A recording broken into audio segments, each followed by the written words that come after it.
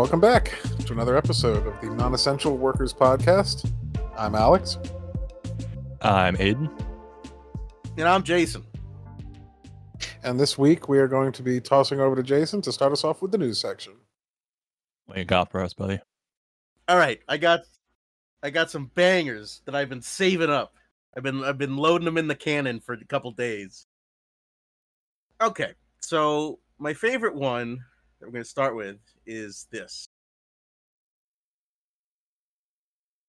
From the Associated Press, who typically don't fuck around like this. Proud Boys leader who burned BLM flag gets 5 months in jail. Huh. Yeah, that's unusual. And here's what this scumbag looks like. Oh, it's this guy, yeah. Yeah, I recognize him. I think he actually shows up in the Borat sequel when he like goes undercover to find out the COVID conspiracy psychos. I think that guy's actually there. I'm pretty sure you're right. All right, so what do you guys think? Well, first, I just want to quickly describe for the listeners. So he's wearing like a tack vest. He has a cap on that says the War Boys. He's smoking a cigarette. He's got aviators. And right almost out of the frame, he's also holding a White Claw, which I think... He's got a White Claw in a magazine pouch on his bulletproof vest. It's a very apt metaphor for what Proud Boys. He's got a bunch of bracelets. It should also be mentioned, he looks like, Robert Downey Jr. in Tropic Thunder. That should also be mentioned. Yeah, he's obviously white, but he's been outside so much protesting and at rallies that he no longer resembles what he thinks he's protecting. I'm not even sure he's white, but that's a whole other question. Whatever. He's Hispanic, but it's complicated. The point is, why do you think I chose this article, especially the way it's phrased, the headline? Well, I mean, the most obvious thing that jumps out to me is that they're framing it in a way that sounds like the flag burning was the cause of the jail, which is almost certainly not the case. It's almost certainly that he got exactly. Jail time for a completely unrelated crime, and it's framing it this way to make it seem as though... Well, not unrelated. As it turns out, he's getting the 5 months not for just burning a BLM flag, but because he stole the BLM flag off of a historically black church and brought 2 loaded assault rifles with him when he did this. So it's an armed burglary. So it's for theft and destruction of property. Yeah. Not for just exercising, because this is what the article, this is the thing that blows my mind. Associated Press is supposed to be like, we don't have opinions. We just print words. But this is framing it as if like his constitutional rights are being violated. And today's so woke you can't even burn a BLM flag, but you can burn the American flag and no one shits bricks. It's like, turns out you can't steal other people's property while armed. This is what the left wants. They don't want liberty-loving Americans to be able to walk into anyone's home or private property with a bazooka and 8 revolvers strapped on a bandolier around their waist. And like you're Neo? Yeah. Like you're in the lobby scene? And take your microwave. That's the future leftists want. And it's terrifying if you ask me. And destroy your microwave in protest. Yeah. Does this guy think he's like Nelson Mandela going to prison for like he's basically like lighting a dog turd on fire and burning it outside someone's house, and he's like, I'm proud, I've done it, eat shit, liberal. Like, this is so pathetic as crimes go. Like, this is what their leader of their movement is doing. And you know what the reality is? In the courtroom, he's like, I'm sorry, I fucked up, I profusely made a serious mistake. Oh my god. Because he is what everyone thinks he is, a giant pussy. This is like the, I don't know, like the Proud Boys are especially ironic, but basically all modern day conservatives wish they were tough, but they know that they've been party to creating a world in which nobody is tough. Like, we're all weak sniveling idiots. So them trying to project their toughness is entirely a facade, and most of them are not even convinced that it's real. So when you see them in court, like all the people who got arrested for January 6th, they all get in court and they're like, I'm sorry, I'm an idiot. I have my IQ 75. Please don't throw me in jail. They're all such sniveling losers. When any actual exercise of power comes out or is necessary, when there's any consequences, they immediately shrivel up and go, fetal position. And it's amazing. Yeah, they immediately do. I'm sorry, officer. I didn't know I couldn't do that. Like they do that sketch. Yeah, it's because however much they shout about the encroaching wave of leftism, they very well know that every authority in the United States, and especially the police, who are most often directly involved with these kind of displays, are entirely on their side. And so when they're in a relatively, we hope, impartial court, it's like the first time they have to face the fact that when their behavior is actually examined in any kind of semblance of fairness, it's absolute bullshit. And they cannot handle that. Well, they like cosplaying as if they're activists who have to face police brutality because it's fun and it makes them feel big and like manly. But the reality is, because the police are on their side, the whole thing's a farce. Yeah. Like exactly as you said. Well, exactly. That's the other funny thing, is that when any protester, no matter what, they need to be protesting against some form of power. Otherwise, they just look like psycho white supremacists in charge. So the left wing obviously has a lot of power structures that they can protest against. It's pretty easy to protest against the police. They are the violent state authority that hurts people. But for the right wing, it's like, who am I punching up at? And so for them, it's not the police who actually do most of the on the ground level damage. It's the state. The state as this abstract apparatus. They're fighting against the deep state. They're fighting against the court system. They're fighting against Washington. Like, their fights are so abstract compared to what real people face who are suffering. And I just find it funny that in the courtroom where he's supposed to be like, here's my fucking treaty of I'm a sovereign citizen thing, he just immediately folds. Just drops his hand. He's got like the two. It's just all they're projecting of we fight the power as well is a total paper tiger. Yeah, it just becomes total house of cards. It was just a prank, bro. Immediately. Yeah, it's always fun when people who have basically no real problems try to like compete in the oppression Olympics and be like, I'm persecuted because I did a crime against people who are actually persecuted and the police were helping me. It's really sad. Like, I almost want them to like spend a month being really persecuted so that they can have some sort of perspective. Because I feel like half of these people are just like, they want to be political radicals, but they don't really have a good cause. They want to feel like they're important. Their life doesn't really have any meaning. It's just like, I have grievances. I got problems. I don't know. Yeah, often, and I don't know about often. But instead of using that to unite and align with other people with similar interests, they use that to say, I have grievances, but they're not yours. They're the opposite. So fuck you for your grievances, but why are you not accepting of my grievances? Right, because they feel that something is wrong, that they are being wronged in some way, but before they can possibly even work it out for themselves, they're just pointed like a loaded gun by the media or by their community or whatever influences them. Yeah, at the first thing that they're told is the reason for their problems, even if it's completely disconnected, which is usually, people of color or, leftists or liberals, whatever. Well, speaking of being right, you know who else is right? Mitt Romney, apparently. This is from The Hill. Mitt Romney was right. Too many Americans are dependent on government. Thought? Oh, so he's an anarchist now? That's progressive. Well, at least he's recognizing that the tyranny of state violence is unacceptable.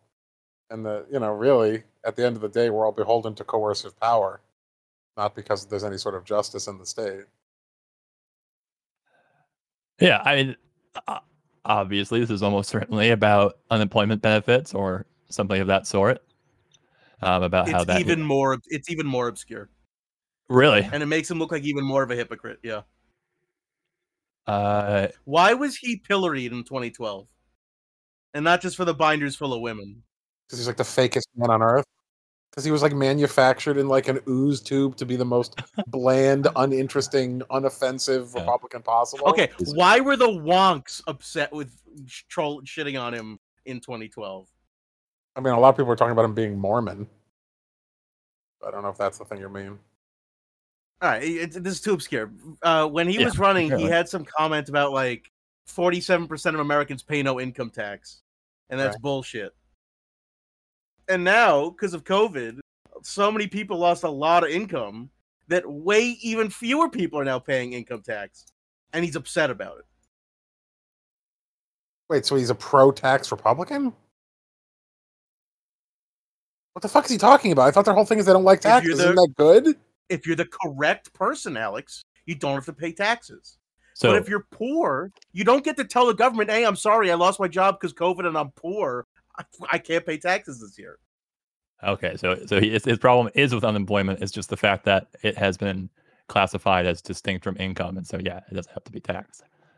That yeah, great job, Mitt Romney. It's even more nonsensical, and makes him look like even more of a asshole. It's such a weird almost like it's a weird sadistic technocrat take on things that still is completely misguided from any kind of actual fact towards what would I really wonder. I mean, because this is the thing. Even when let's say that people with extremely high income should be taxed more consistently. You know, we all have read about how the IRS can't handle people who make tons of money. It's too complicated. They can throw up too many legal blocks and such. Even if that's legitimate, they always even when they just grasp at an idea that has the seeds of being that could be applied well, they just their sense of inherent sadism, like the fact that people, especially lower class people, cannot get away with anything in their eyes because they are always trying to get away with things. No, they're not struggling. They're not just trying to make enough money, get enough money in their pocket so they can literally live. No, it's because they're hoarding all of this ratty cash away and underneath their mattresses, slowly building a fortune that is dragging American capitalism down the drain, or so they seem to like to pretend. It's a de facto caste system. Rich people or people who are aspiring to be rich, who are the correct kind of person, are seen as grinding and they're rugged and they're working hard and they're doing it. Whereas people who don't deserve money, according to these people, are criminals. They're doing it illegally. They're doing it unfair. They're skirting around the laws. They're breaking rules, but not in a cool way. And so it's just, are you allowed to or not? Are you the correct person or not? And according to Mitt Romney, the correct people were not paying taxes in 2012, and the incorrect people are not paying taxes in 2020. It's once again, it's a Republican way of thinking that, I mean, Mitt Romney is just kind of generic Republican man number 32, but this entire premise starts from, let's let a right-wing assertion, version of government, which already fails people, and a totally unchecked version of capitalism, which by definition is supposed to fail people. Let that grind everyone down. Let them have less and less. Let them become more and more impoverished. Let them become more and more desperate. And then when they become dependent on social services to whatever degree they even exist, because of that impoverishment, then you get angry at the government for keeping them alive. It's like, well, yeah, it's a catch-22. If you actually gave a shit about keeping people off of government entitlements, then you wouldn't endorse systems that immiserate people and force them onto entitlements. They wouldn't need them if the system was not totally brutalizing them and exploiting them in the very beginning. It's like, it would be like the COVID equivalent would have been there's too many people dependent on ventilators. It's like, well, yeah, that's true, but they're only there because you didn't get them vaccinated or tell them to wear masks or make them treat the thing seriously. When you push an insane right-wing ideology that destroys humanity, you can't then complain there's too many people lying around in makeshift camps to protect the survivors. No, stop destroying humanity. Then we don't need to do anything like that. It's an absurd denial of their own culpability in creating these conditions. My favorite thing about this, though, is I don't think Mitt Romney actually came out and said anything in particular, new. It's just, this is well understood about the Republican ideology. But is that Mitt Romney got so much love during COVID and during the election, because Mitt Romney's like, yes, COVID exists, and yes, Biden won the election. And people were just fawning over him. Now, this is a true Republican. He's standing up to Trump. Look at him. They're inching away. But there's the same people who, as Alex just said, have designed systems to immiserate you. And these are the people that, from a high end, are getting praised by all the elites in Washington. Oh, look, he's standing up to Big Orange Man. These same people who are, look, he's being honest, are just as evil. Just as evil. And the things they love, which is basically just giving huge tax breaks and benefits to huge corporations, are the chief contributors to the very thing he's criticizing. Like Walmart and McDonald's are huge companies that employ huge numbers of people, and their employees are way disproportionately beneficiaries of Medicaid and food stamps. Right? Like, because they've created these people working for starvation wages, which almost by definition means that they need to get food stamps. They create people who don't have reliable health insurance because they keep them in precarity and in these not quite enough to get employer health care, so they have to go on Medicaid. By creating a totally unstable system of capital in which everyone is totally crushed if they're not in like the upper tiny, quartile or whatever it is of earners, then of course these systems become dependent on these systems. Because if they weren't on these systems, then they would just die.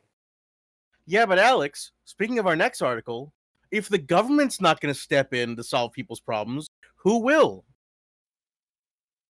Jeff Bezos? From CBS News. Haiti earthquake death toll rises as gang leader offers to help relief efforts. Mm-hmm. The earthquake that recently hit Haiti is so bad.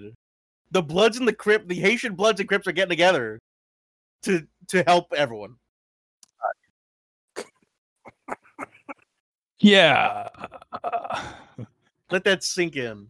I mean, obviously, the suggestion of the headline is that things are bad there and that gang members or gang leaders helping out the people is bad because it's a nefarious scheme to get them hooked on drugs or to get young children into their gangs, which I'm sure it is to some extent, is an attempt to build the power of whatever gang is offering this. But also, what's the suggestion? It's the kind of thing that like condemns a reality without any suggestion of what else Haitian people should be relying upon. Like they've been struck by a natural disaster, first, which is something that I think the media can't even attempt to blame them for. Unlike if it were, I don't know, rampant fires or some kind of pollution, anything that they could blame the people of Haiti for. But this is part of the game, Aiden. Because why does Haiti get hit with natural disasters? Because that's what Haiti deserves. That just is the way the universe is. Haitians get hit by natural disasters. People in Florida get hit by earthquakes. People in the Gulf of Mexico get hit by hit by storms. My point is, this is the conservative worldview. Things don't happen. Things can't be fixed by human means. Things just happen, and because they happened, they were right to happen. This happens to Haiti. That's the way it is.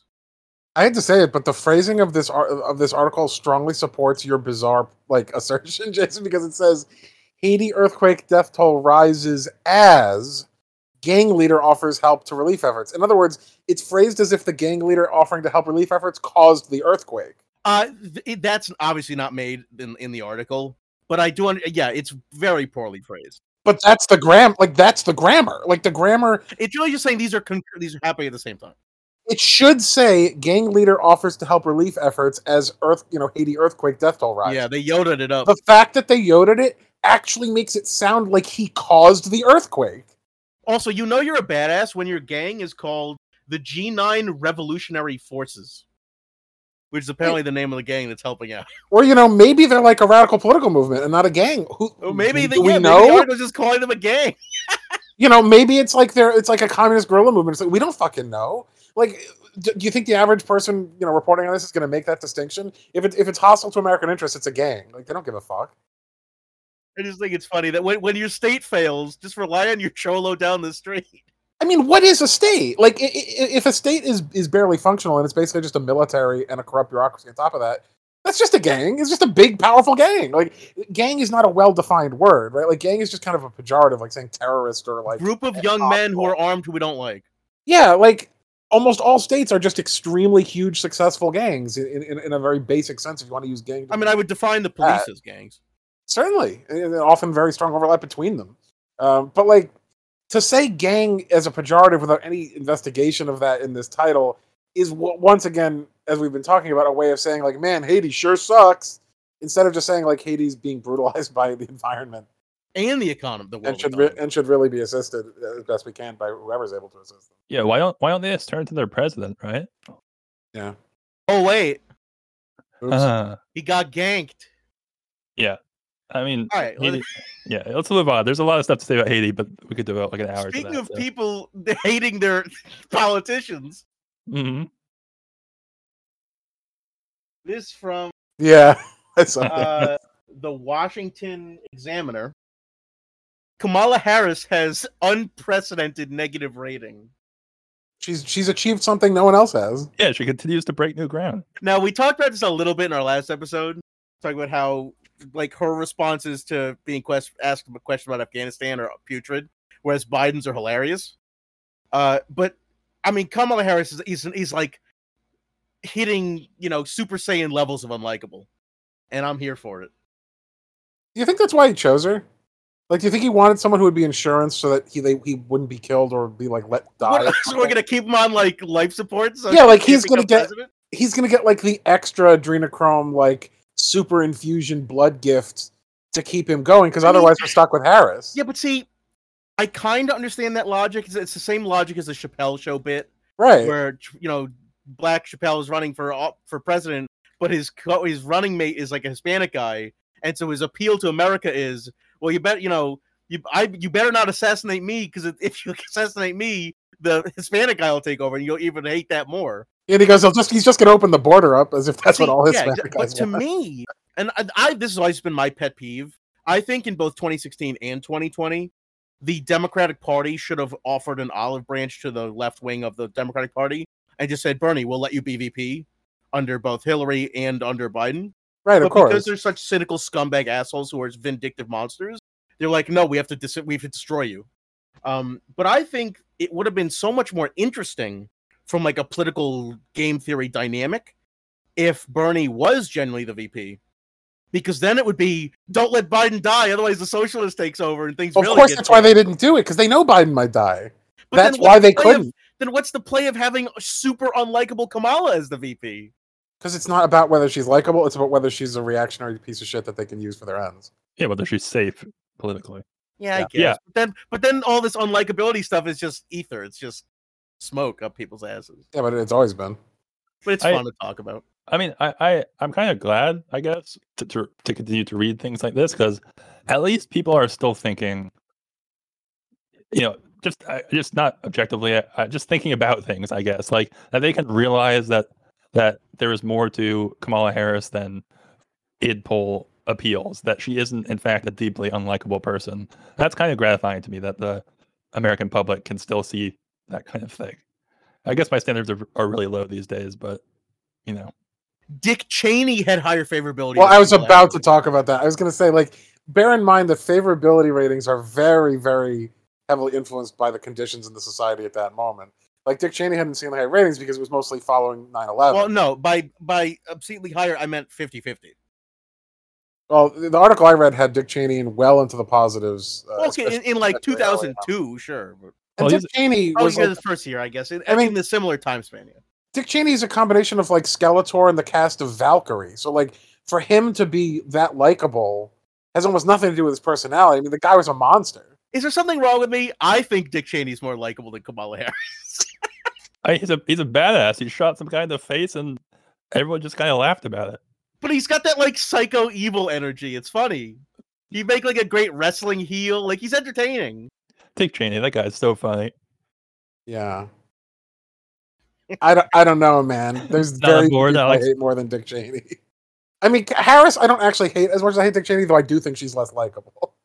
Yeah, I hate him more than I like. I'm not saying who's done more damage. I mean, just pure likability. Just their like other weird words like the favorability thermometer or how much do people like you. Harris has that kind of uncanny valley of like, I don't know how she became a politician because of how unlikable she is. Like she's barely human in her affect. She doesn't understand people at all. So she just says wild shit that like doesn't resonate with anyone and then laughs. But she acts like what she's saying is normal. Yeah. And that's the most off-putting thing. Right. It's like a robot or like an AI that's trying to be trained how to speak like humans do, and it's not quite there. Like if you revealed like, okay, this was our first AI attempt, I'd be like, all right, she's trying. Yeah, it's a good first start. AI VP? I don't know what the fucking deal with her is. I think she just might be like a bad person and it's kind of coming across that way. But really, I mean, when I watch the videos on like her giving like explanations of her political positions and like the most monster shit you ever heard, and she's just like giggling and chortling and like oh you called me out on my life in prison for pot. It's like what? Like, she doesn't even have the slightest shame about any of it. I don't know. She wears Converse, and that's cool. Okay, well, speaking of people who are former police and prosecutors making your life worse, I'm really struggling with these transitions. Yeah. This from where is this from? The dumpster. I can't find. Did I get rid of it? Uh-oh. This from somewhere. Let me try and find it. Do you want me to read it while you're searching? Oh, it's The Hill again. It's The Hill. No, Yeah. it's actually from a bunch of these. Bunch of every dumbass news website. Federal agencies planning to expand use of facial recognition. Thanks for telling us, at least. Yeah, this means that they did it about half a year ago, at least. Right? It's like it's been declassified. Yeah. Well, that's nice. I'm sure that they plan to use this for great things like finding kidnapped children and stuff like that. It's probably the primary application. Yeah, exactly. We need to all this needs to become a Juggalo podcast, so we can all wear the face paint that obscures their facial recognition technology. Well, Have you heard of that before, Aiden? Yeah, I have. Yeah. What if like at this point, like they just go full like, cyberpunk dystopia, and they just create like a massive database of everyone's face as analyzed by this program, and it's just like a massive countrywide version of the first thing that Facebook was supposed to be, where every American could just like log on and vote who's hot and who's not. That's what they do in their NSA offices. Yes, they do. Yeah. And then they hire on David Cage so they can render out everyone's genitalia as well. The Republican position becomes that 8s and above don't have to pay taxes. Yeah. And Mitt Romney gets salty. Yeah. Yeah, every conservative immediately. His Uber rating is that he's a 7.5. Right. This goes with all the social credit stuff we've been talking about. We just need to put Violent J in charge of the FBI. I like that this article headline, which seems really straightforward, actually has not one but two different qualifiers rendering it useless. Or three. One is federal agencies, so it doesn't tell us which ones and what their role is and how they're all of them. Two, it says planning, meaning this is all smoke and mirrors, who knows, could happen, could not. And three, it says expand instead of how much, by what percent, from what to what. This is the most substanceless way of saying this thing. Like, this article could have been written, Big Brother is going to crack down on you more. Stay tuned. Or even more neutrally, like NSA by 2022 plans to expand its use of facial recognition 300% and has submitted the budget for it to Congress, which is probably closer to what is actually being done, and they're just not reporting it that way, right? Like, they have to present their budgets. So, like, they know how much it is and what it's for and when they plan to do it. Just none of that's apparently important enough to be in the headline. So it's just meant to be like something vaguely maybe questionable is happening. Oops, what can you do? It's like I'm fucking high when I'm trying to read this. Apparently, yeah, it's like tantamount to the CIA tweeting out big things coming, winky face. Right? Exactly. Yeah. Exactly. They got their social media person on fleek, fucking tweeting out sick memes about the facial recognition CCTVs that are coming. They got a reply from Wendy's. And then Wendy's has the ICP makeup on. All right. Speaking of shit you'd read while high, this is from People magazine. Wow, what a heel turn this is. Belgian woman banned from zoo after 4-year affair with chimpanzee. Who says romance is dead? So yeah, 4 years. I couldn't do that. There's a 3 and 11 month limit in Belgium. Mm-hmm. Past that, it's a serious relationship, and you can't have that with a chimp. Wow. So, yeah, I mean, this is just funny, and I do have a lot of questions that I'm going to have to read the article to get answered, I guess. Have you read it at all, Jason? Yeah. Unfortunately, I have also read it because I was looking at that headline. Why have you both read this weird? Because quiet. I mean, you wouldn't. You already said you would. Like, It's when not. you hear about shit It's like not a this, sexual affair. No. Don't worry. No, I but didn't. it may as well have been because the chimp thought it was. Oh, Right? Like it wasn't sexual, but the chimp was basically holding out because it only wanted to be with this woman. Kind of sad. Yes, but the point is, the woman was not getting railed by the chimp. No, I mean not so far. I guess that's why they had to break it up. Because the chimp was like, I'm not getting married to another chimp. I'm getting married to this human. It's like, no, it's not going to happen for you, bud. But here's the long and short of it. Chimp's been here 30 years. Can't get laid. Unhappy. Doesn't like anyone in his pound. Lady comes in for 4 years. She shows up every week to say hi, and they communicate. And the chimp gets a hard on for the lady. And as Alex says, disrupting the chimp civilization. This is how we get Planet of the Apes, by the way. I mean, yeah, honestly, like, I thought for sure it was going to be like this woman married a roller coaster kind of thing. Right. Yeah, I love those. Yeah, of course. That's so basically the alternate title could be Belgian woman friend zones chimp, I guess. Zoo authorities friend zone. Yeah. Woman from chimp. Yeah, I mean, she's looking for a strong, well-groomed man with at least 98% human DNA. This was me reading this article. I found a related article about a orangutan who picked up sunglasses someone threw in their enclosure and put them on. I saw that video. And orangutan reminded me of how I look like. Well, I guess this is the podcast episode pick now. Yeah, we just got to put some political like space. Yeah. All right. Any more thoughts on the Belgian woman being banned from the zoo? No. I don't think she should have been banned from the zoo. It seems cruel. Like, give him like a 6-month separation, let him pair bond with someone else, and let her come back. That's the other thing. I'm not sure she's banned from the zoo. I think she's banned from seeing that chimp. So it's like a restraining order. So she can go see like the leopards and the penguins and whatever, but not that chimp.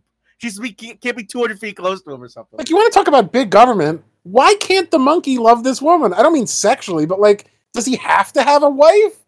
Like, does he have to have an ape wife? Why can't he just love a human? And like, that's it. Probably like fucking up the whole vibe in the chimp enclosure, and they have like money riding on it.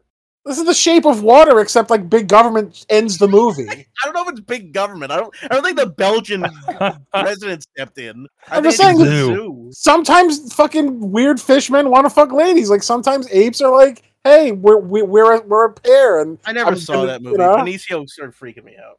Well, I'm not saying that they should allow a sexual relationship between these people, in quotes. But like, for fuck's sake, the ape is not required to have children. Like, is he like endangered? I don't know. I don't understand. All right. Well, speaking of people, who are upset about what they've produced, I love this title. Yeah, here we go. From The Cut. Does anyone want to hear about burned out moms anymore? Was this like a survey to their readership? I know one chimp who does. No, I think it's just like opinion. It's just someone's got like a beef with all the mom articles over the last 2 years about how it's hard to raise kids during a pandemic. What do y'all think? I mean, burned out on burned out moms. Yeah, exactly. I mean, my answer is no, I guess. I wouldn't have written an op-ed about it. Great image, actually. But truth in advertising. Wow, that's like a very artistic image. Yeah, it's artsy. For what is not at all like a subtle or especially. So, what do you guys think about the burgeoning industry of moms who can't handle the fact that they have to raise their children instead of sending them to school every day? You know, the way humans have done civilization for the last 10,000 years, and now they're like, I can't handle it for 2 years. Yeah, I mean, what do you think about this dynamic? Kids fucking suck. I don't blame them. I mean, all right, Aiden is clearly in the pro mom's bitching camp. I mean, I don't want to read about it, but if they're doing it in the sanctity of their own homes. But Aiden, if it exists, you have to be subjected to it. Yeah, that's what posting means. True. You're true. You have I have the right to force you to listen to my post. At least what the right wing believes. Can I just sorry before I just want to I googled the headline because I wanted to see where it was from, and it looks like it's from a site called thecut.com, but it's the same one from this. Yeah, the second link is from Fortune from 8 hours ago, and the article there is anyone listening to Burned Out Parents? So apparently this is a thing. This is a trend. People apparently this is we've stepped into an active dialogue. This still feels like machine learning to me. They're like, burned out moms, feeling it? Burned out dads? Burned out parents? Like they're just running through the things to see like if we can get a human response to an AI This question. is a quote from one of the moms they interviewed in this article. I think it's telling. The only real difference between last summer and now is that at least back then, people were still asking how I was. Okay. Now nobody gives a shit. All right. What the fuck up? We're all someone clearly we need one advocate for burned out moms, so I'll step in. To be fair to the burned out moms, yes, throughout most of human history, women would be kind of forced to stay home and raise their children themselves, and that sucked. However, they usually weren't also forced to work a full-time job, which I'm pretty sure a majority of modern mothers are. And also, they generally weren't doing so while also constantly quarantining and being terrified of dying. I'm not sure it's a majority yet. There's a lot going on, I guess is what I would say. This is a lot more than a typical child-rearing situation would be in pretty much any other point in history other than like the Black Plague or something. Kids could have like play dates and stuff and go places. You could at least get some time. Listen, I do have sympathy for quote unquote burned out moms, but I just I do agree that I don't need to read articles about it from either side. Yes, I have sympathy for all human beings, but burned out moms are not a fucking voting block. Okay, you don't have interests the same way that like the NRA has interests. We all have a collective human interest of making sure kids are nourished and taught properly, and parents are not overworked. But the government's obviously failing in that capacity, so it's not unique or special to moms. Everyone's suffering through this, which is why after a year of hearing about it, people are like, yeah, we get it. We're all suffering. Please stop trying to act like you're special. And this is the endings line of the article, and I think it also is speaking of this, of like this sense of self-importance. The article ends with the line, "We're still here. We're still screaming. But is anybody listening?" Oh my god, it's framed. This is like reaching psyop levels of. Yeah, they're acting like they're Joan of Arc, like they're being killed for their values. Like, shut up! And like everyone's life sucks. I understand the hypocrisy of saying all this while I'm recording a podcast where all we do is complain. And while they're fucking posting on the internet for. But I'm just doing me. So. Yeah, I don't really see that much wrong with. I mean, look, there's going to be a handful of people who are extremely outspoken in any community who are just okay. But imagine if the headline, the title of this episode was, "We're still screaming. We're still here. Why is nobody listening to our niche left-wing ravings of madness?" I mean, it could be, but the point I'm trying to make is that, yeah, there's a handful of people in any community who are going to kind of be loud and annoying and seem like self-absorbed assholes, but the majority of people are quietly suffering and have like really poor support systems right now. I don't think there's anything wrong with acknowledging that it really sucks right now for so many people, and that includes groups. Yeah, I just don't think that's the people writing this. It may or may not be, but as far as it describes material reality, yeah, there's a huge number of parents who feel incredibly overwhelmed right now, and it's a struggle to continue the simplest of premises, which is the continuation of the species in the midst of all the chaos and degradation of society and late capitalism and all this shit. So yeah, like, I think this is describing a real problem and a real phenomenon. And I also like that it's framed in a way as if, like, if there's not a capitalist need for the article about how upset you are, then you don't matter. So it's like, does anyone still find it profitable to hear about your suffering? Is there a market demand for this? Right. It's like, that's exactly. Not really the question. The question is, are people suffering, and is there something that can be done about it? Not like burned out moms are filling a market inefficiency. Yeah. Are clicks still arriving for burned out moms? What? That's like, it's framed again in a baffling way. Exactly. But that's the irony I'm most pissed at. It's these people. Yes, being a mom is hard, but trying to be a mom who's like, but I post, and you need to reward me for my posting. It's like, no, we don't. We don't have to do anything. Yeah, that's exactly what I was going to say. Is I think if anything, it kind of speaks more to how absolutely garbage communication has become, as encouraged by the way that social media influences us, like the things that get responses, that get engagement. Like it really encourages people to be dramatic, to air out every grievance in every part of their lives, which is something that no one was ever supposed to be able to do, in my opinion. And it really kind of encourages some really negative behaviors, like trying to exaggerate victimhood, or trying to make people out to be villains or problems. Like no one, I would never have thought about this before if it weren't for this headline. Like I would never have thought, am I hearing too much from burned out moms? Is that a thing? But yeah, it's the way that things work now. There needs to be a conflict, a problem, something.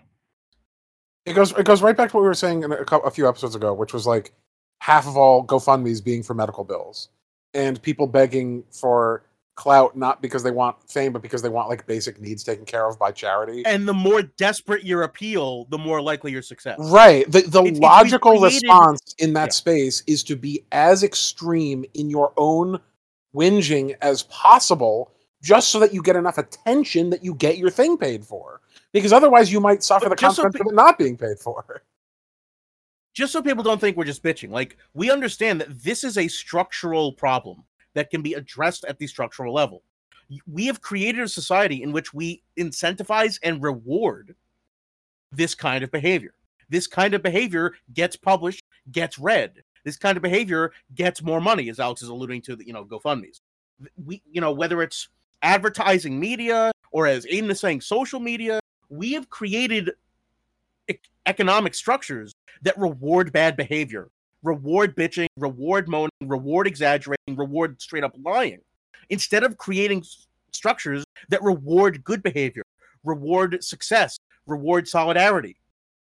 And these are not like just part of nature. These are not just, no, this is the way it is. Haiti gets hit by earthquake, mom's going post. Like, we can create systems that do better at this. And it's fucked up that we don't even try to fix it. It just continually gets worse and worse. Well, because it turns out that the market does not have good solutions to having support systems and having financial resources and having civil society and having government institutions. Yeah, the market doesn't have anyone's best interests in mind except for its own. The market cannot take care of all of these gaps in what both the government and civil society and social networks are supposed to be able to cover. And I don't mean digital social, real actual friend groups. And when people were a little more sane, they recognized that the market fulfills some needs and the government's supposed to fulfill the rest.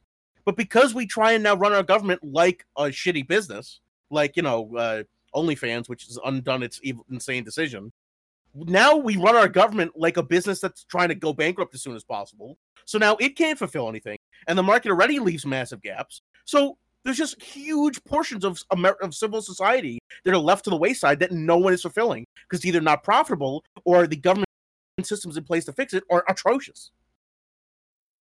Yeah, it's very sad, and it's a sign of where we're heading even more as time goes on, both because of all these trends becoming more and more negative and less effort to fix them, but also because the more things get bad, the more people become desperate and start to double down on all these systems.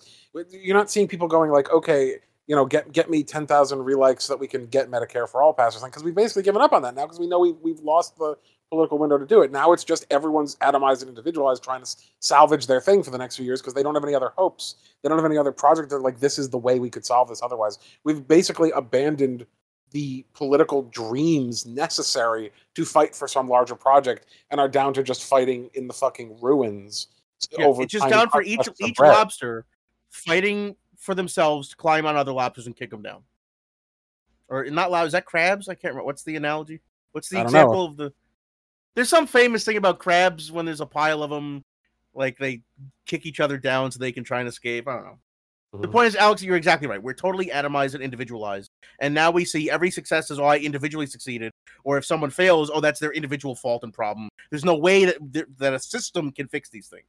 There's no way we can depersonalize this and in some way solve things as a community. That's been totally evaporated from the American psyche. The more that Twitter and GoFundMe become your source of insulin, the more that insane premise becomes normalized. Like the longer we have the most basic fundamental building blocks of survival privatized and marketized, the longer it'll be since Americans can remember any alternative. Just like we've been gaslit on every other fucking thing that used to be like a centrist position and is now considered Marxism. So, And this is only accelerating. So like, it wasn't in the grand scheme of human life. Wasn't that long ago when fucking Alexis de Tocqueville is writing about little democratic hamlets where people are getting along, and the carpenter gets to be mayor for a year, and the plumber's mayor the next year, and the milkman's mayor. Like, it wasn't that long ago when humans were actually working in concert with each other and solving things at community levels. Yep. That has been totally annihilated over this past century. Totally gone. Yeah, I mean, it's somewhat hopeful that it seems like unionizing is becoming a more publicized, or at least common thing, as well as workers' strikes across the country. But once again, it took a literal hellscape of a pandemic to even force that into existence. And you still don't hear about them. You hear about moms screaming into the void. You don't hear about people working together in solidarity to overcome systemic problems, or to Collective action issues. Yeah, exactly. You just hear about All stuff. right, we got time for more of these, or you want to dive into your full stuff? let's do a few more. Yeah, I'm up for some more. It's been good. Okay, let's look at this one. This is from CNN, political opinion section.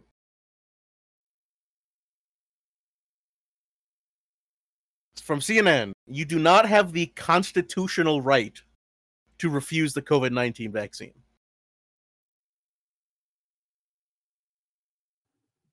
Huh. What do y'all think? Well, I'm no constitutional lawyer, but good to know, I guess. Thanks, CNN. Yeah, I mean, the Constitution is not actually that complicated, but even so, I'm still trying to run through my head whether this would violate any of the like core tenets or sort of numbers of implied rights. I have to imagine that in areas of national crisis, they've almost all had like a Supreme Court case that creates a niche where you can do this, though. Like, because one of the things you have to remember is that the Constitution is not just the Constitution; it's like this incredibly convoluted series of court cases that have formed precedent surrounding the Constitution, and that's how this would actually be ruled at most courts. So, like, whether you don't even necessarily know whether you have a constitutional right to something until you try to figure out if you do, right? And so, even, Okay, even but what recent event do you think allowed the writing of this article? I think it just happened the other day, like a day or two ago. Is this the religious exemption to No. The Pfizer vaccine has now gotten FDA approval. Mhm. So what this means is, according to the federal government, the FDA, the Pfizer vaccine is good, doable, usable. So there's no longer the excuse of like, well, it's not even FDA approved. Well, it's not even gone through our government. Once again, it's you have to establish a bunch of things. One, that the government's legitimate. Two, that the tools the government uses are legitimate. Three, that you trust that. But according to the FDA now, the Pfizer vaccine is legit. So there's no argument like, well, even our government doesn't say it's legit. I think that's really what they're speaking to. That there's no longer this. But what does that affect whether you have a right to refuse it? Like, if the FDA hadn't finished testing it, then you had a constitutional right against it. But now that they do, you don't have a constitutional right against it. Like, is there a constitutional right that says you don't have to take a vaccine until the FDA is fully approved? Like, what does that even? What would that? No, be but as you're saying, it's speaking to this concept of implied rights.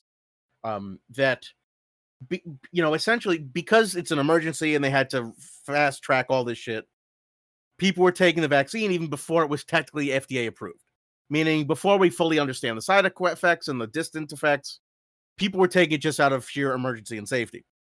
But now that it's past all that stuff, there's no longer the excuse of, well, it didn't have legitimate science backing it or, corroborating evidence behind it. But this is even besides the fact that I don't even think there is a single part of the country yet that has said you have to take it. Like, is there anywhere in the entire country, is there any state that has said the government is going to force you to take the vaccine? I don't think that's happened. No, but that's the entire right-wing conspiracy argument, is that they will force you to take this. And the person writing this article was like, yeah, bitch, we're going to force you to take it now that it's FDA approved. But this is like the liberals playing into the conservatives thing, which is exactly. like, fuck you, I'll be the very kind of bizarre, fake, tyrannical premise you think I am. Right, but that's why it's funny, because it's like, it's the right wing usually argues against straw men, but occasionally the libs are like, I'll be a straw man. Yeah. I will be that paper. I will be that thing for you, that pinata for you to beat. I just think it's funny. I don't understand either part of this argument. From the conservative perspective, what this sounds like to me is you do not have a constitutional right to refuse free money.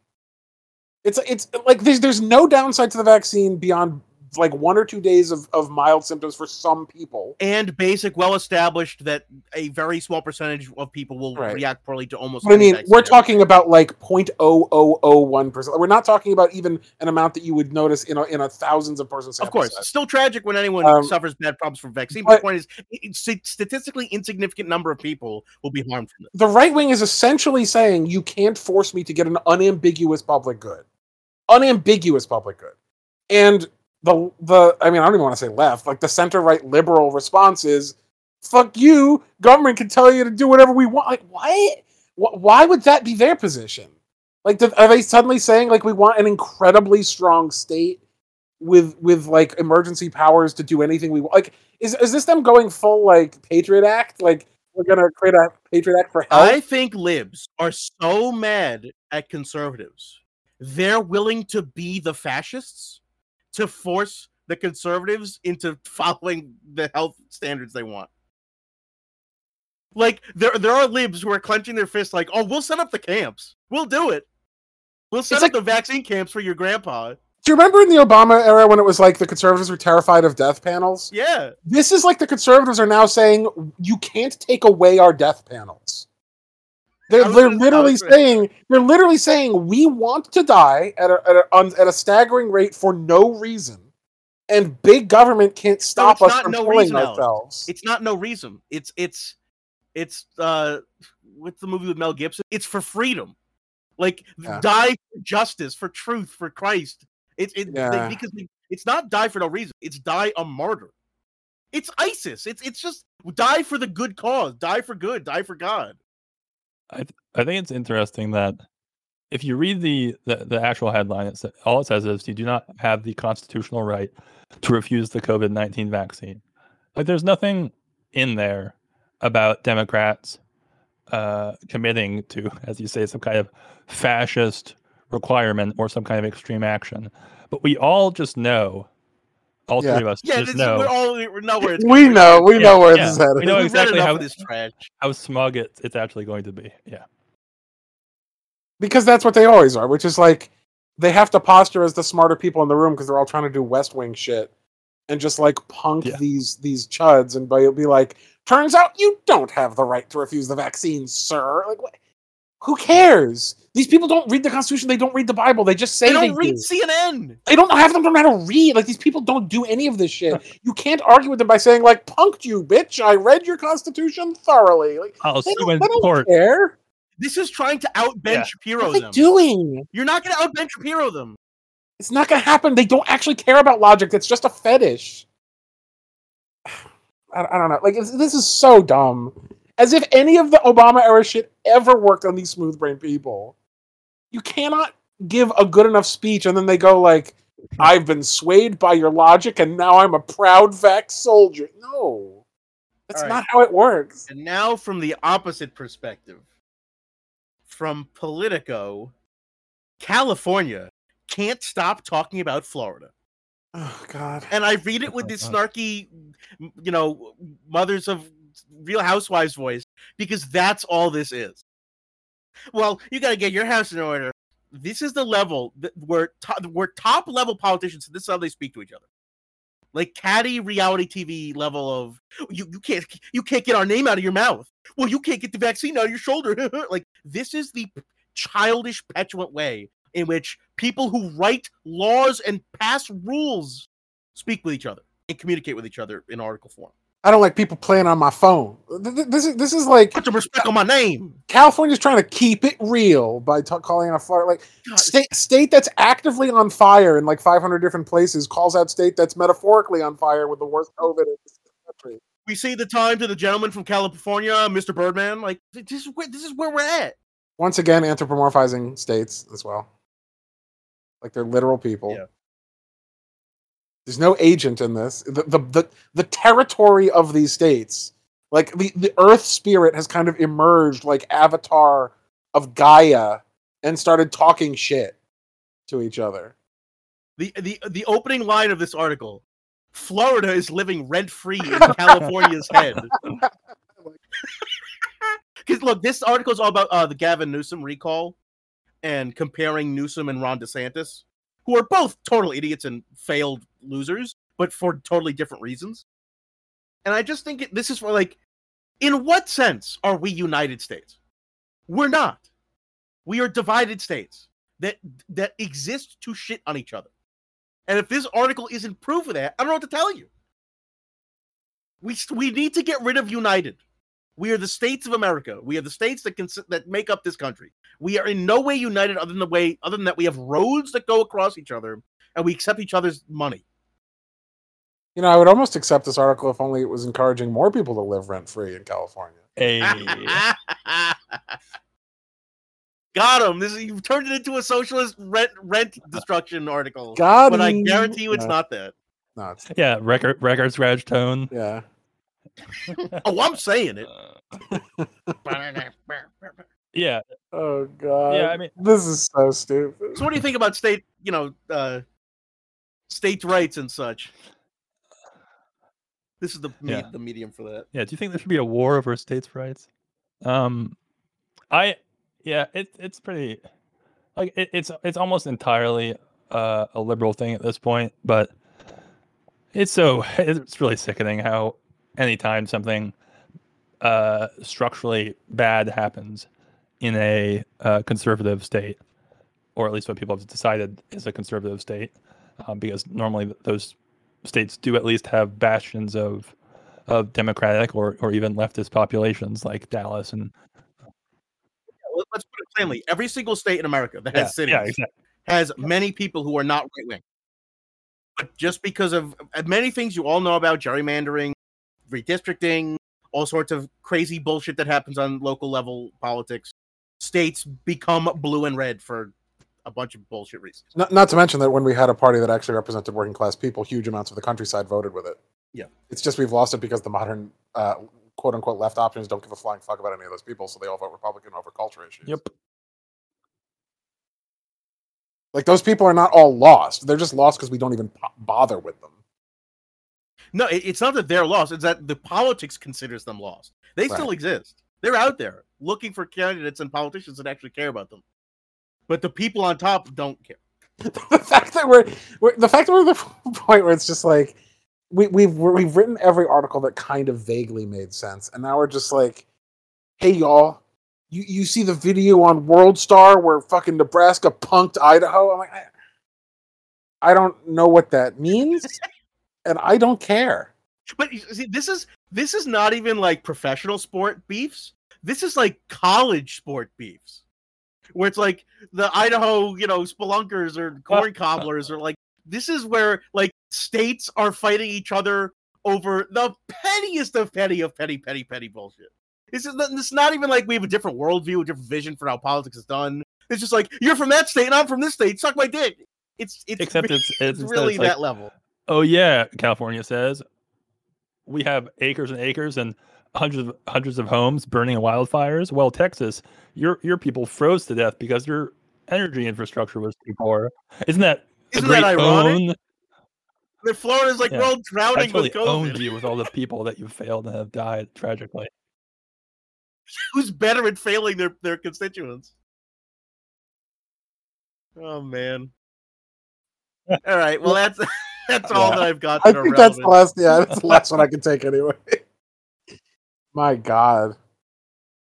I think to kind of take us out this time, we're going to cover a few things that we've mentioned before and some we haven't.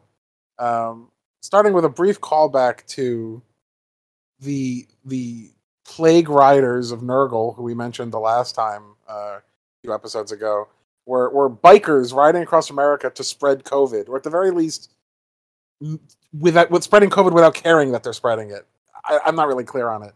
So an article popped up. An article popped up in our feed. South Dakota cases quintuple after Sturgis motorcycle rally. As this motorcycle rally, which had brought something like 500,000 to 1 million people, almost none of them wearing masks and almost none of them vaccinated, of course, took South Dakota from one of the lowest rates in the country to one of the highest rates in the country in 2 weeks. In Meade County, which is the county where this event took place, they saw a 1,500% increase in COVID cases in the last 2 weeks. But the article makes sure to point out we're not yet sure it's because of this event. Think of all these stats. So good. And then, but we can't say for sure it's because of the rally. Could have been because really incredible. You had 2 friends over for a barbecue.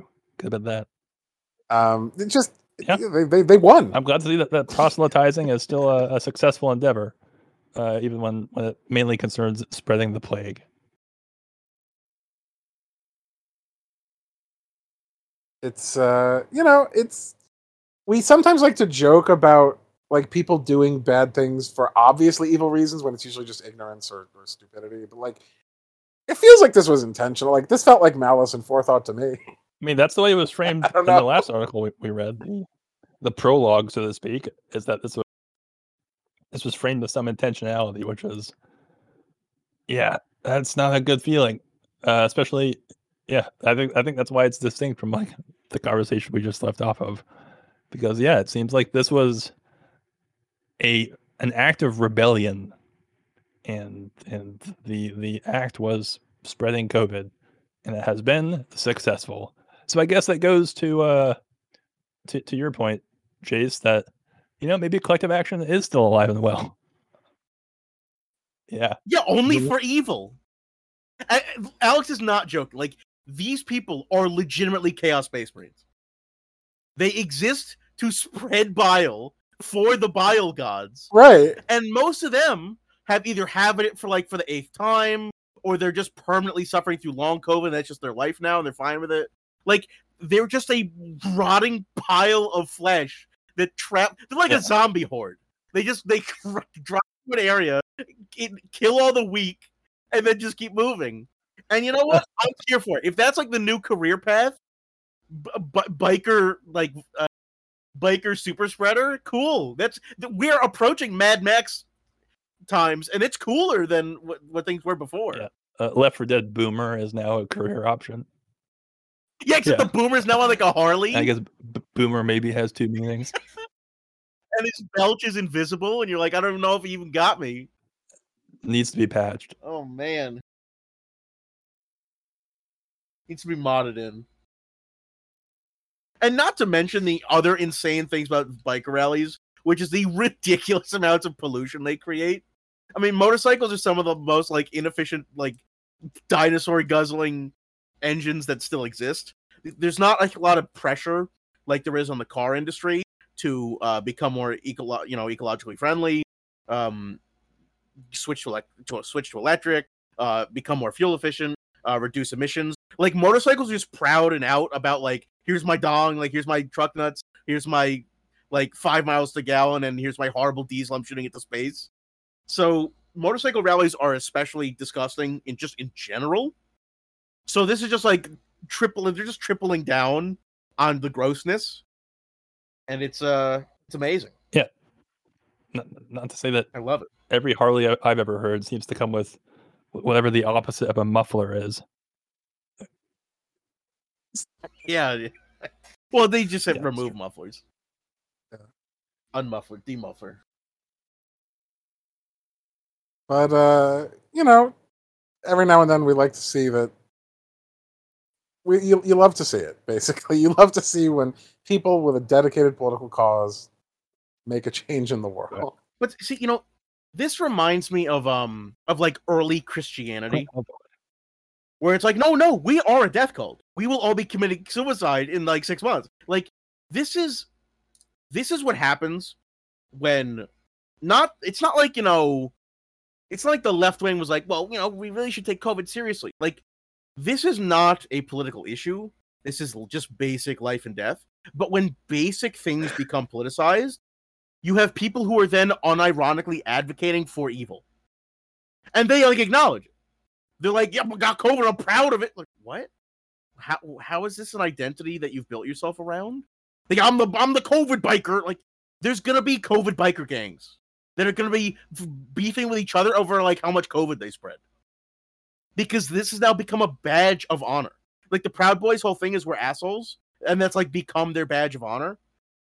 This is like a bad. This is like you get your Boy Scout badge. Yeah. For coughing on food, or like coughing in the grocery store. Like this is what they now live for. This has supplanted their previous political motivations. This has supplanted their previous values, because their previous values got them nowhere. Their previous values barely got Trump across the finish line, which just unleashed the Pandora's box of like just love evil. And they now just love this. This has become their pastime. They're creating new traditions as we speak. Yeah, their new gang initiation is to attend and or generate at least one super spreader event. Yeah, kill at least 3 grandparents. Yeah, radical. So we hope that this gave you all some good closure on our previous story. Yeah, on COVID's over with this, one way or another. No, I've not. But I've looked at the illustration of him, and it's funny. It's cute. All right. Doesn't he look cute in that little pencil sketch?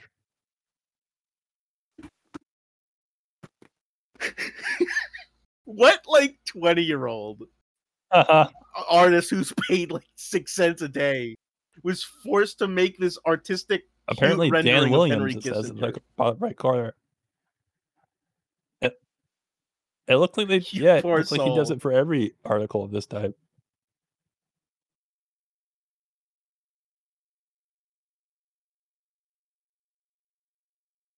Oh my! I just that little blurb paragraph in the beginning.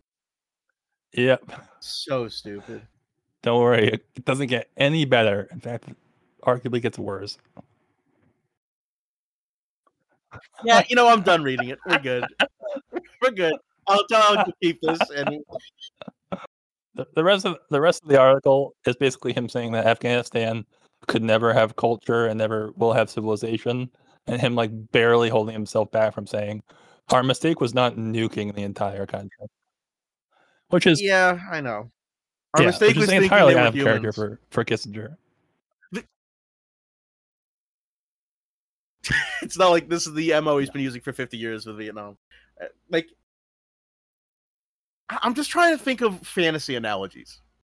Like, did the elves ever go to the orcs and be like, "Come on, listen to Celebrimbor, listen to Elrond. Like, being civilized and cultured is cool." And the orcs were like, "Fuck off!" And like, see, we tried diplomacy first. Now we got to purge them. It's the way it is. They're just intrinsically bad at civilization. Oh wait, civilization was birthed in the Middle East. No, China? not real civilization. Yeah, the cradle of life. I swear to God, like, do these people think civilization was invented by the Greeks? They do. God, so fucking dumb. We're keeping it in. We're doing it live. We've been riffing. I read it. I read enough. You've seen too much. I know. I've seen things. Peered into the void. Well, let's talk about Kissinger some. So, in another callback to previous episodes, specifically the last couple, we also have an article on Afghanistan. But not the good kind like you like. This is an article by Henry Kissinger, who decided at 98 years old, and with the track record that he has... I'm sorry, he's that old? He's 98 years old, and he decided this was the time to solve the Afghanistan problem. With an article that's about a 4-minute read. Why don't we talk about it? This motherfucker is 98? Mm-hmm. He looks great! I mean, he looks like James Lipton, who like kicked ass into his 90s before he died. Yeah. Holy shit! How many child souls has he consumed? How many souls does he give when you beat him in the boss battle in Dark Souls? Yeah, I think it's just my god, dried out husk at this point. But This is a really incredibly boring article. Like, I don't even think we need to read it because it's exactly what you would expect it would be coming from Henry Kissinger. The article itself is called Henry Kissinger on Why America Failed in Afghanistan. And I'll read you the subhead at least. It was not possible to turn the country into a modern democracy, but creative diplomacy and force might have overcome terrorism, says the American statesman. What are your thoughts, folks? I think like he seems the perfect person to ask about this, as he is, very relevant personal experience. Or since I mean, as the news has informed me, this is a modern day Saigon, and if I remember, I mean, correct me if I'm wrong. If I remember correctly, he had something to do with Vietnam, right, guys? Am I remembering that correctly? Wait, no. This sweet old man. I'm looking at a pen and ink portrait of couldn't have anything to do with that disastrous war. Otherwise, he wouldn't have the gall to speak on the issue, would he? Yeah. Obviously, that's sarcasm. Yeah. The piece itself is horrible. It's boring and horrible. Which is, if it's going to be horrible, at least it could be entertaining. But no, Henry Kissinger has. He doesn't have an entertaining bone in his body. Perfect equilibrium. Equilibrium in this case meaning something that makes my brain want to explode out of my skull. I mean, I'm now just posting pictures of him. He's so friendly. I find funny. Yeah, it's full of what you'd expect. It's like it is racist against the Afghani people, as even just the subheading that Alex read suggests. Basically talks about how there's never any hope for them to achieve democracy because they've never really been capable of having their own modern civilization. This is not a quote, but this is a pretty, I think, reasonable paraphrasing, that they're a backwards people who have always been tribalist, and that the only times they've ever been able to come together is to murder white people, which is basically what he says. At one point he made. Does he point to the Crusades? Please tell me. No, I mean, at least he's smart enough to know that the Crusades never made it that far, but it would have been. But what I mean is just the Arab hordes that he's referring to. I think as far back as he goes is the 18th century. But he makes like a point to talk about how, like, let's see, both the calamitous British retreat from Kabul in 1842, in which only a single European escaped death or captivity. So, making sure that that these evil brown people kill white people en masse mercilessly. But that whole section is to critique the Afghani army and the Afghani people for not fighting against the Taliban well enough, because clearly they're able to fight against people in a united front and with vehement support, because they've done it before back in the 19th and 18th centuries. Man, we don't even need Francis Fukuyama anymore. Like, according to Kissinger, just civilizations are literally different, fundamentally different, and antagonistic toward each other. Well, remember, Afghanistan may never have been a modern state because statehood presupposes a sense of common obligation and centralization of authority. However, Afghan soil is rich in many elements. He even does a callback to the $1 trillion of resources the world desperately needs. I cannot believe he did a callback to that. Like, Kissinger of all people is not smart enough apparently to know not to say that out loud. Oh my God, Alex! I found the problem with our podcast. Kissinger reads these articles. Yeah, the articles that we read. Oh God! Oh no! I could not believe that he actually included a line referencing that. But yeah, it basically, the entire thing is just him arguing that we somehow did everything wrong in Afghanistan by having our troops in there when we did and having our troops out of there when we did, even though we've been occupying it for 20 years and only just now have pulled out. And then he concludes by saying, you should have used troops better and not used troops better. Actually, I have no idea. Well, see, the sense I get is that this article just seems to me like it's like a mad ex who's like, well, you didn't listen to me. You didn't do it the way I said to do it. So this is your own fault because you took other foreign policy experts' Right. advice instead of mine. It's like, Henry, you've been sitting in an office for fucking 50 years, like, just bullshitting. None of your advice has ever been good. Every conflict you've ever had any policy prescriptions in has always gone cock up. So you can't, after the fact, say, well, if you had done XYZ, and be like, oh, you're right, Henry. Oh, my God. Like, everything you've ever done has been a colossal failure that has cost people lives. Why would we believe you now? Die! All right. Well, Just die already. You're almost over that finish line. And I just want to mention, I posted 2 pictures while you guys were talking. The top one's real, apparently. Apparently, Henry Kissinger and Dianne Feinstein, who I'm pretty sure has been confirmed has, like, dementia, like, full-on Alzheimer's, like, doesn't know who anything is. Feinstein and him have been nominated as the 2021 recipients for the George H.W. Bush Award for achievements in U.S.-China relations. Shit just writes itself. That reeks.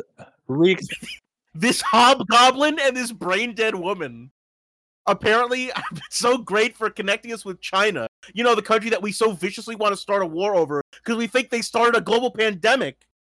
And who better to name this award than George H.W. Bush, rapist-in-chief himself? Oh my God. I mean, Allegedly. how many Southeast Asians do you have to orchestrate the genocide of before you can't get an award in U.S.-Asian relations in any sense? Or are they saying that China loved that we did that? Yeah. Like, Yeah. what are they implying? The Shanghai It's not a Ship ceiling. Award. Yeah. It's not a come ceiling. on. It's a floor. You have to have killed at least as many. And then the other picture I posted is him politely and delicately hugging Hillary Clinton at some, monsters who run the World Summit. Yeah. That picture is a challenge and hatred for me. Like, this is, they have, like, vignettes or portraits of It's like a laugh if you laugh, you lose. Yeah. Or it's like you hate, you lose. It's just sick. It's sickening for a lot of reasons. But one of the reasons why I think it's most relevant in its being sickening is, who is he trying to kid that his philosophy hasn't absolutely been the foreign policy of the United States this entire time? Like, Hillary Clinton and her husband Bill, when he was president, and Obama and the Bushes, all of these motherfuckers were using Kissinger as foreign policy. Every single one of them was doing insane American imperialist realpolitik exactly like he wanted. So why the fuck is he saying we didn't do it right? They did what he wanted. Yeah. He would have done it better because he's just smarter at the wheels. Like, what the fuck is he saying? We got to read this at some point. He would have gone farther. Like, we have all these nuclear weapons in our arsenal. He would have used one on the country of Afghanistan. Is what I kind of legitimately feel like he's holding himself back from. Like, that is the undercurrent, is that because, like, he keeps bringing up the pairing of political goals and military goals. But in every context, it's that we were misguided to focus too much on political goals and not go far enough in military goals. And, like, considering how far we went and how, as we talked about in, like, the drone strike episode, how comfortable we are with extrajudicial killings, often of innocent people, what's the next step? It's like, expand that tenfold, 100-fold. Yeah, And obviously, we all understand the main point of this is just for him to feel good about himself and feel superior. But that doesn't make it any less absurd in the minutia either. Do you think he's just upset that we didn't kill as many Afghanis as he killed Vietnamese and, like, Laotians and shit? Like, does he feel like we didn't take it seriously because the death toll wasn't as high? I think that's probably... I don't know, because that's almost what it felt like reading the article. Yeah, I think that probably is a metric that he considers without any kind of mockery or sarcasm. I think, yeah. I don't even think he does consider it. I don't think he thinks of these events as having It's just human outcomes. cost. I don't think he thinks those. I don't think he considers, like, human lives as part of the equation. For him, it's like moving chess piece. It's like it's not real. He's in an office looking at a computer screen. Like, It's never Yeah, been it's an real for him. intellectual challenge. Correct. It's a totally intellectual pursuit. It's just what I was saying. It's like chess grandmasters at chess, moving chessboards and having pawns die to kill other pawns. Like it's just, I don't know. It's like fiction. It's like Tetris. But he can't intellectualize how it works at the ground level. The actual real life cost. He's never been able to because he's always been in an ivory tower writing memos. It's never clicked for him. He's either been in an ivory tower writing memos, or he's been at a gala or some summit meeting world leaders, shaking their hands. This has never been real for him. I like that even after he's 98. Like this is the time when most people are writing like I'm sorry I fucked everything up. Right, this is when Rockefeller's donating like billions to undo the damage he's done. Time to do like 11th hour Christian style shit. I mean, I understand he's Jewish, but it's the idea. Like time to do 11th hour shit to try to save what is left of my tattered soul and morality, and try to make any kind of amends for the horrific evil that I participated in my life. No, he's writing articles with quotes like, "We must recognize that no dramatic strategic move is available in the immediate future to offset the self-inflicted setback of withdrawing from Afghanistan." Once again, he's just like, we should have done C6. Like, if this is just, I would have done a different chess move. The fact that we're not maintaining an endless war of aggression in a foreign country, which has basically no relationship to terrorism anyway at this point, except that within themselves, will never recover. Yeah, well, we could never recover from that. One of the consequences that he outlines 3, but one of them is the confusion among observers it will sow. Mm-hmm. Which is just like, I think it goes to what you were saying, Jason, as the consequences are just meaningless. They're just words. It's like this abstract idea of power and influence, and I guess confusion among observers. It really is parrot. I have stumbled onto a deep, dark side of the internet. I have stumbled onto like Kissinger fanfic. That last pick. No. Come on. No. Apparently, like the comic book, everyone loves Kissinger because he's showing up in comic books. Because so many comic books take place in like the post World War II like era. This insane, like this man's an American hero. I don't know. I almost feel like we need to read Christopher Hitchens' The Trial of Henry Kissinger, or like do some kind of deep dive on just this man himself. Because, I mean, imagine if like Morgoth was getting like puff pieces written about it. Like this is. Yeah, we're entering like one of the worst humans Ben in Garrison human history. He's in like the top 10 FBI most wanted of like worst humans to ever exist. He's up there with like King Leopold and Hitler. This is a subtle point, but do you notice that in the image of him as Superman emerging, he's coming out of what is basically either like Mecca or the Sinai Peninsula? Yeah. Like as if his efforts in the fucking Israeli conflicts were any more ethical than anything else he was involved in. I don't know. That just struck me as particularly absurd. As if he's viewed as a hero by fucking anyone there who isn't Israel.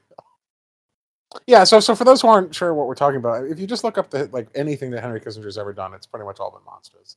There's very little that was not horrifically unethical. I mean, this whole premise, the whole thing you always wanted to push was this idea of realpolitik, which is essentially everyone is brutally self-interested, and if you're not brutally self-interested, you're a dupe idiot.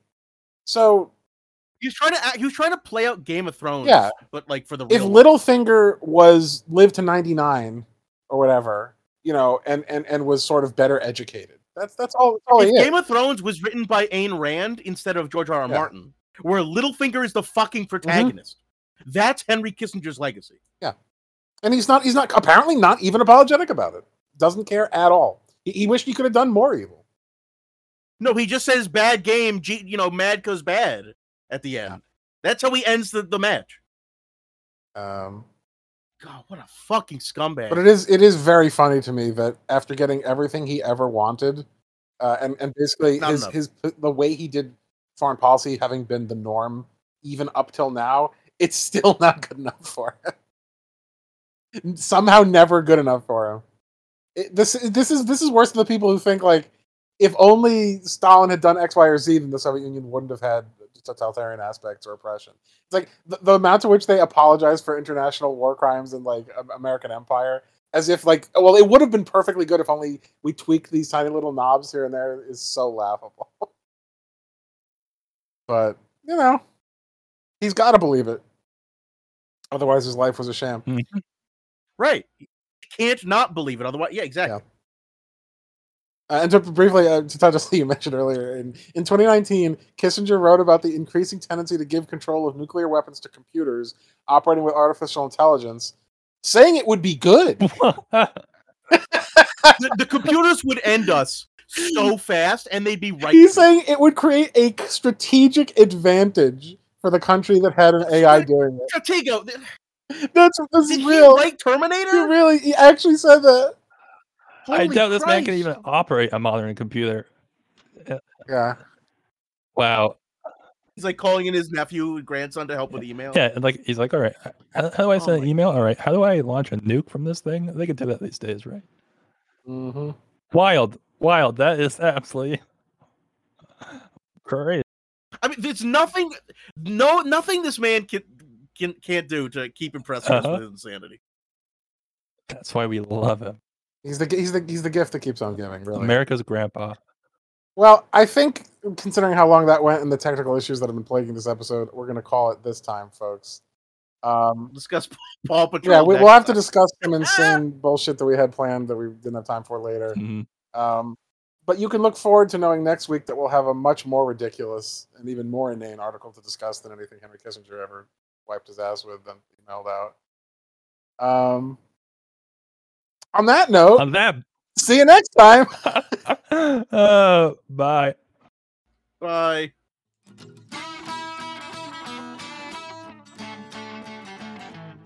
Hey, thanks for listening to the show. If you enjoy what we do here at the Non-Essential Workers Podcast and you want to support us, please check us out at patreon.com/non-essential-workers-podcast or by clicking the link below. For $5, you get access to the Patreon feed and twice as many total episodes. How many more? I'll say it one more time for the back. Twice. Anyways, thanks and see you next time.